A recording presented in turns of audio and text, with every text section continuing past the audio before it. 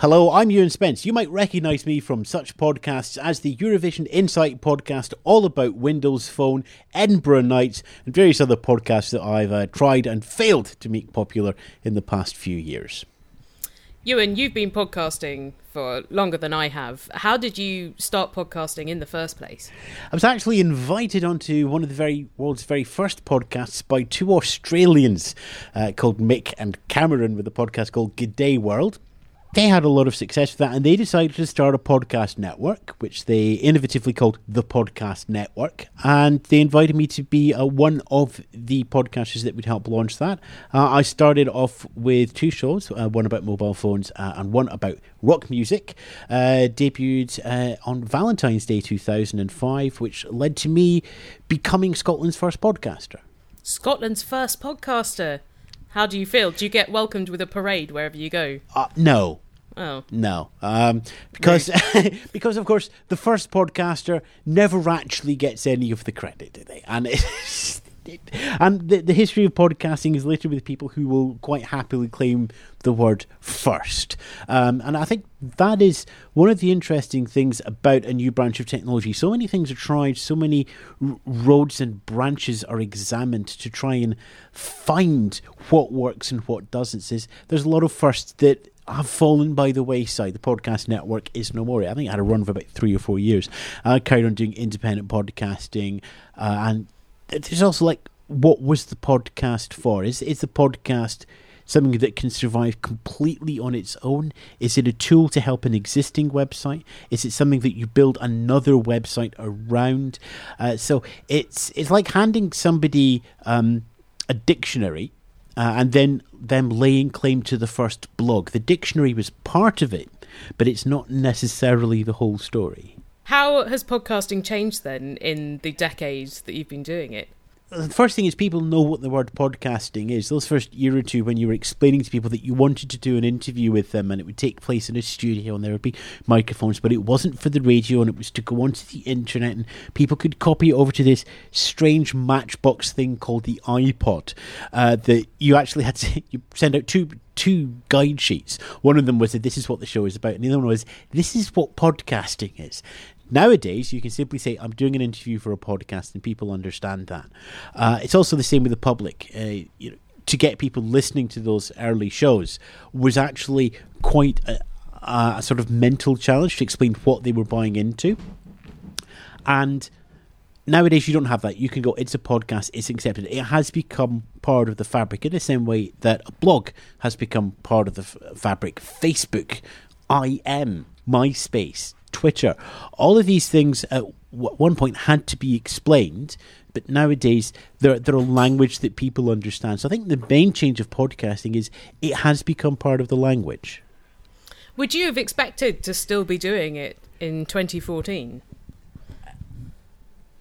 That's a very good question. Honestly, I don't know, because I've played with so many bits of technology over the years and enjoyed all of them. And some of them have went on to be incredibly impressive and a big part of my life. Podcasting is one of them. Blogging is another. Some of them slightly less so. Building arcade cabinets for a living. That didn't last very long, that one. Oh, it's a shame, really. But I do have a Defender cabinet in the office, so I'm quite happy about that. Did I expect podcasting to be something tangible, though? Yes. Did I expect to be in for an interesting ride? Yes. Am I amazed that I'm still on that ride? Yes, because when I started podcasting, this was my sort of pre-Eurovision days. At that point, I was watching the show just as most people do. Once a year on May, always managed to guess who the winner was, because of course it's going to be the singer from Serbia. Of course it's going to be the metal monster from Finland. These things were obvious to me. And I just ended up, it's probably the one that gets the most interest, certainly in May, which is the podcast that I run weekly about the Eurovision Song Contest. It grew organically. I did a bit of audio on my blog. It then burst through my traffic limits, and I looked at it and went, right, I need to do this properly next year. So it spun out onto its own website, and At that point, I said, well, let's make the podcast the central part of the website, but not the only part of the website. And then it was a matter of fitting different types of content around the podcast that would both augment the podcast, but also act as a way to bring in more listeners, more readers, and increase the engagement and interactivity of the site as a whole. Nowadays, that's grown up to be a site called ESCinsight.com, Eurovision Insight, which is probably one of the leading sites discussing the song contest throughout the year. So this came just through your own uncommercialised interest in Eurovision? Well, it was uncommercialised, and then somebody asked me, well, why don't you come in and say hello to us? We're in the press room. And I went, I'd love to. I'm so glad that my tweets about this make it think that, but I'm actually on a train home from London to Edinburgh just now. And as a freelance journalist at that point went, why aren't I at the Eurovision Song Contest? I could rustle up a couple of commissions for this that would cover the costs. And so, in a rather foolhardy decision, I decided that whoever won that year, I would go to the contest next year. And Russia won. Oh. So it's like, right, okay, slight change of plan, not doing that. But it got to March, got to about 6 or 7 weeks before the contest, and I thought, you know what, there are enough commissions here. I have a chance to go to Russia. I'm never probably going to get the chance to go again. Unless they win again. Unless they win again. Long discussion. There's a website for that. But I said, right, let's do it. Let's go to Russia. Let's go to Eurovision. And so it was actually a commercial decision because there was some freelance work. There were some commissions. It was actually a break-even journey. And when you have that sort of thing, you go, I can do it better next year. I can do it larger next year. And I did. And things snowballed from there. When you say snowballed, what proportion of your time is now taken up with Eurovision stuff? It's probably fair to say it's one working day a week. When you get to the actual contest, it's I fly out and I'm backstage at the contest, so it's 24/7 for 2 weeks of the year. Oof. Do you ever feel like you're in danger of running out of things to say about Eurovision? Does John Motson ever feel like he's running out of things to say about the FA Cup final? I reckon secretly he might. Yeah, but he doesn't show it, and he's a professional. Does Claire Balding ever run out of things to say at the Winter Olympics? It's a really weird question. Does Chris Evans ever run out of things to say on The Breakfast Show? There may be a natural point where you need to re-energise things and take another look at what you're doing, but that's the case for any job. Eurovision, although it's a contest, it's still just a framework. 10,000 songs every year enter or submit their songs to national broadcasters around Europe, all wanting to be the one song that wins. So you have 10,000 individual stories across Europe of artists, performers, musicians, singers, songwriters, and everything that goes around that. And as anybody knows, where there is human interest, where there is story, where there is emotion, you can have fun. Who is your audience? This is the delightful thing. It constantly changes throughout the year. In the month after the contest, in June, it's quite a small audience, but they're very, very hardcore. And then as you sort of work through the year, the hardcore is there for the summer, and then the not quite so hardcore but are quite interested in it pick up from about October through December.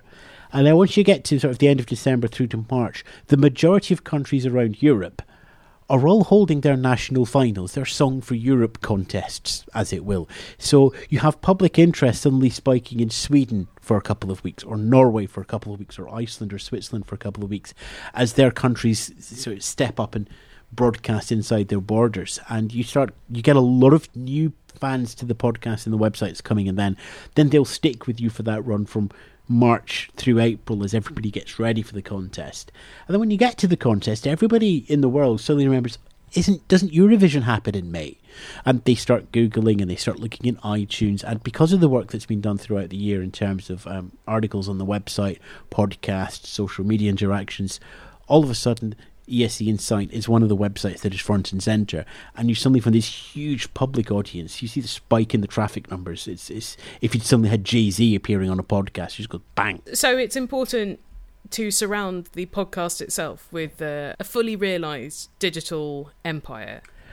The podcast is part of what ESC Insight is known for. It is a strong thread for that, but we also have in-depth articles. We also have a weekly newsletter. We have presence in Facebook and Twitter and Hurdlepile and Tumblr. So we have all of the elements that you'd expect in social media, and they all funnel into a central website. And then people can just stay with the element they like, or they can discover the newer elements. And that's what we tend to find. The podcast is very sticky, but there's still quite a high sort of barrier of entry to get into the podcast. But once they're into the podcast, we tend to keep them. Is your podcast officially affiliated with the Eurovision organisation? First of all, we're officially accredited as members of press, but we're not employed by the EBU or Eurovision.tv, which is their online website, although they have asked me to help out. One of the advantages of podcasting is that you have this sort of living audio CV.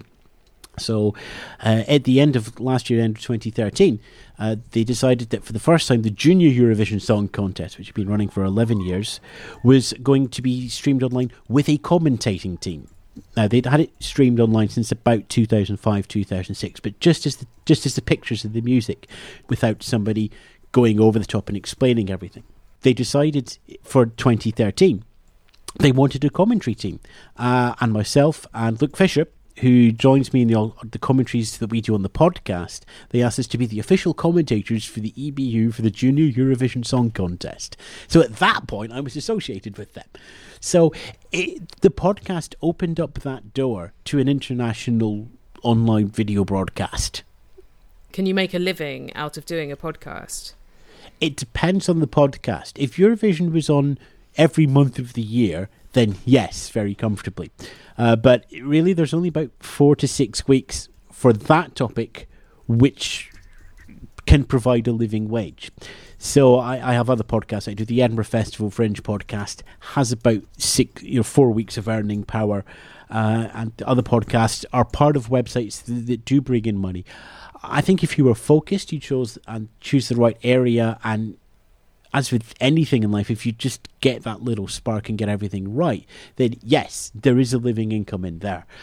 But as with everything, it will feel quite fragile. How do you see the future of podcasting? Podcasting is always going to be an element now. People love telling stories. If the internet, it boils down to anything, it's the greatest storytelling machine that mankind has ever invented. Since the days of having small campfires, people have sat around and told stories to other people. The internet really allows you to tell stories. And yes, text is the predominant way of doing stories, and video is a very fast way of doing stories. But podcasting is a way for the storyteller, for a single voice or a collection of voices, to actually reach out across borders. And it's, if you go back 50 or 60 years, broadcasting was all about one to many. There would be one voice, usually coming from Alexandra Palace, and it would go out to many people, all the people around Alexandra Palace who'd actually bought a radio. And then the war came, and then they all had to stop, and then they all had to start up again, and everything broadcast out. But now, of course, the internet gives you many to many. You can have many voices to choose from, and these many voices are broadcasting to many voices on the internet. There is more audio being produced every single day, and because your audience is spread out around the world, there's not enough Eurovision fans inside Edinburgh's transmission service area that would justify a show, but there are enough around the world.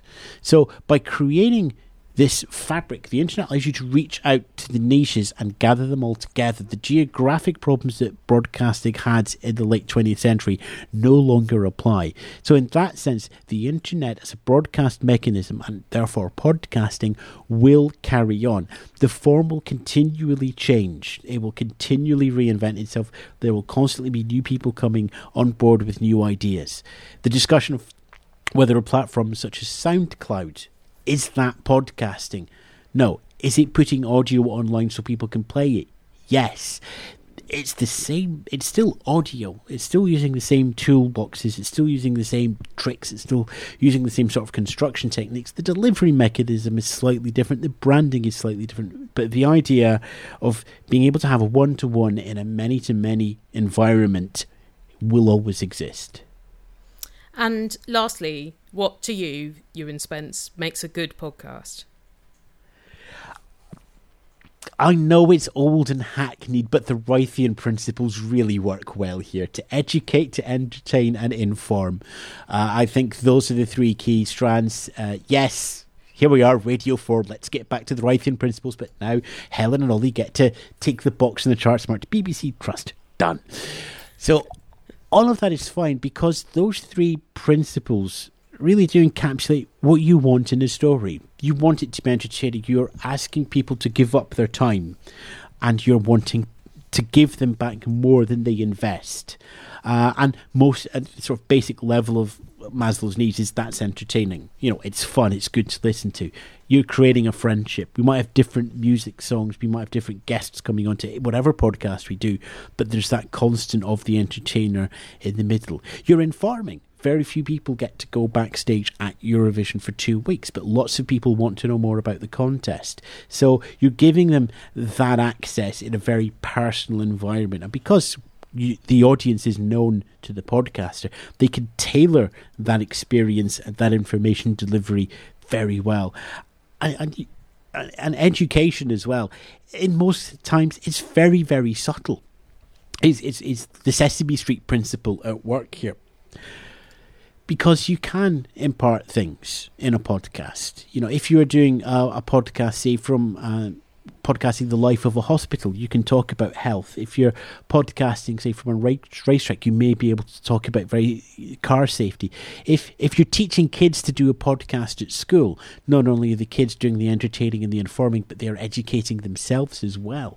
Those three principles. If you can have a podcast that meets two of them, you're doing a good job. If you can meet all three of them, then you're putting out something special.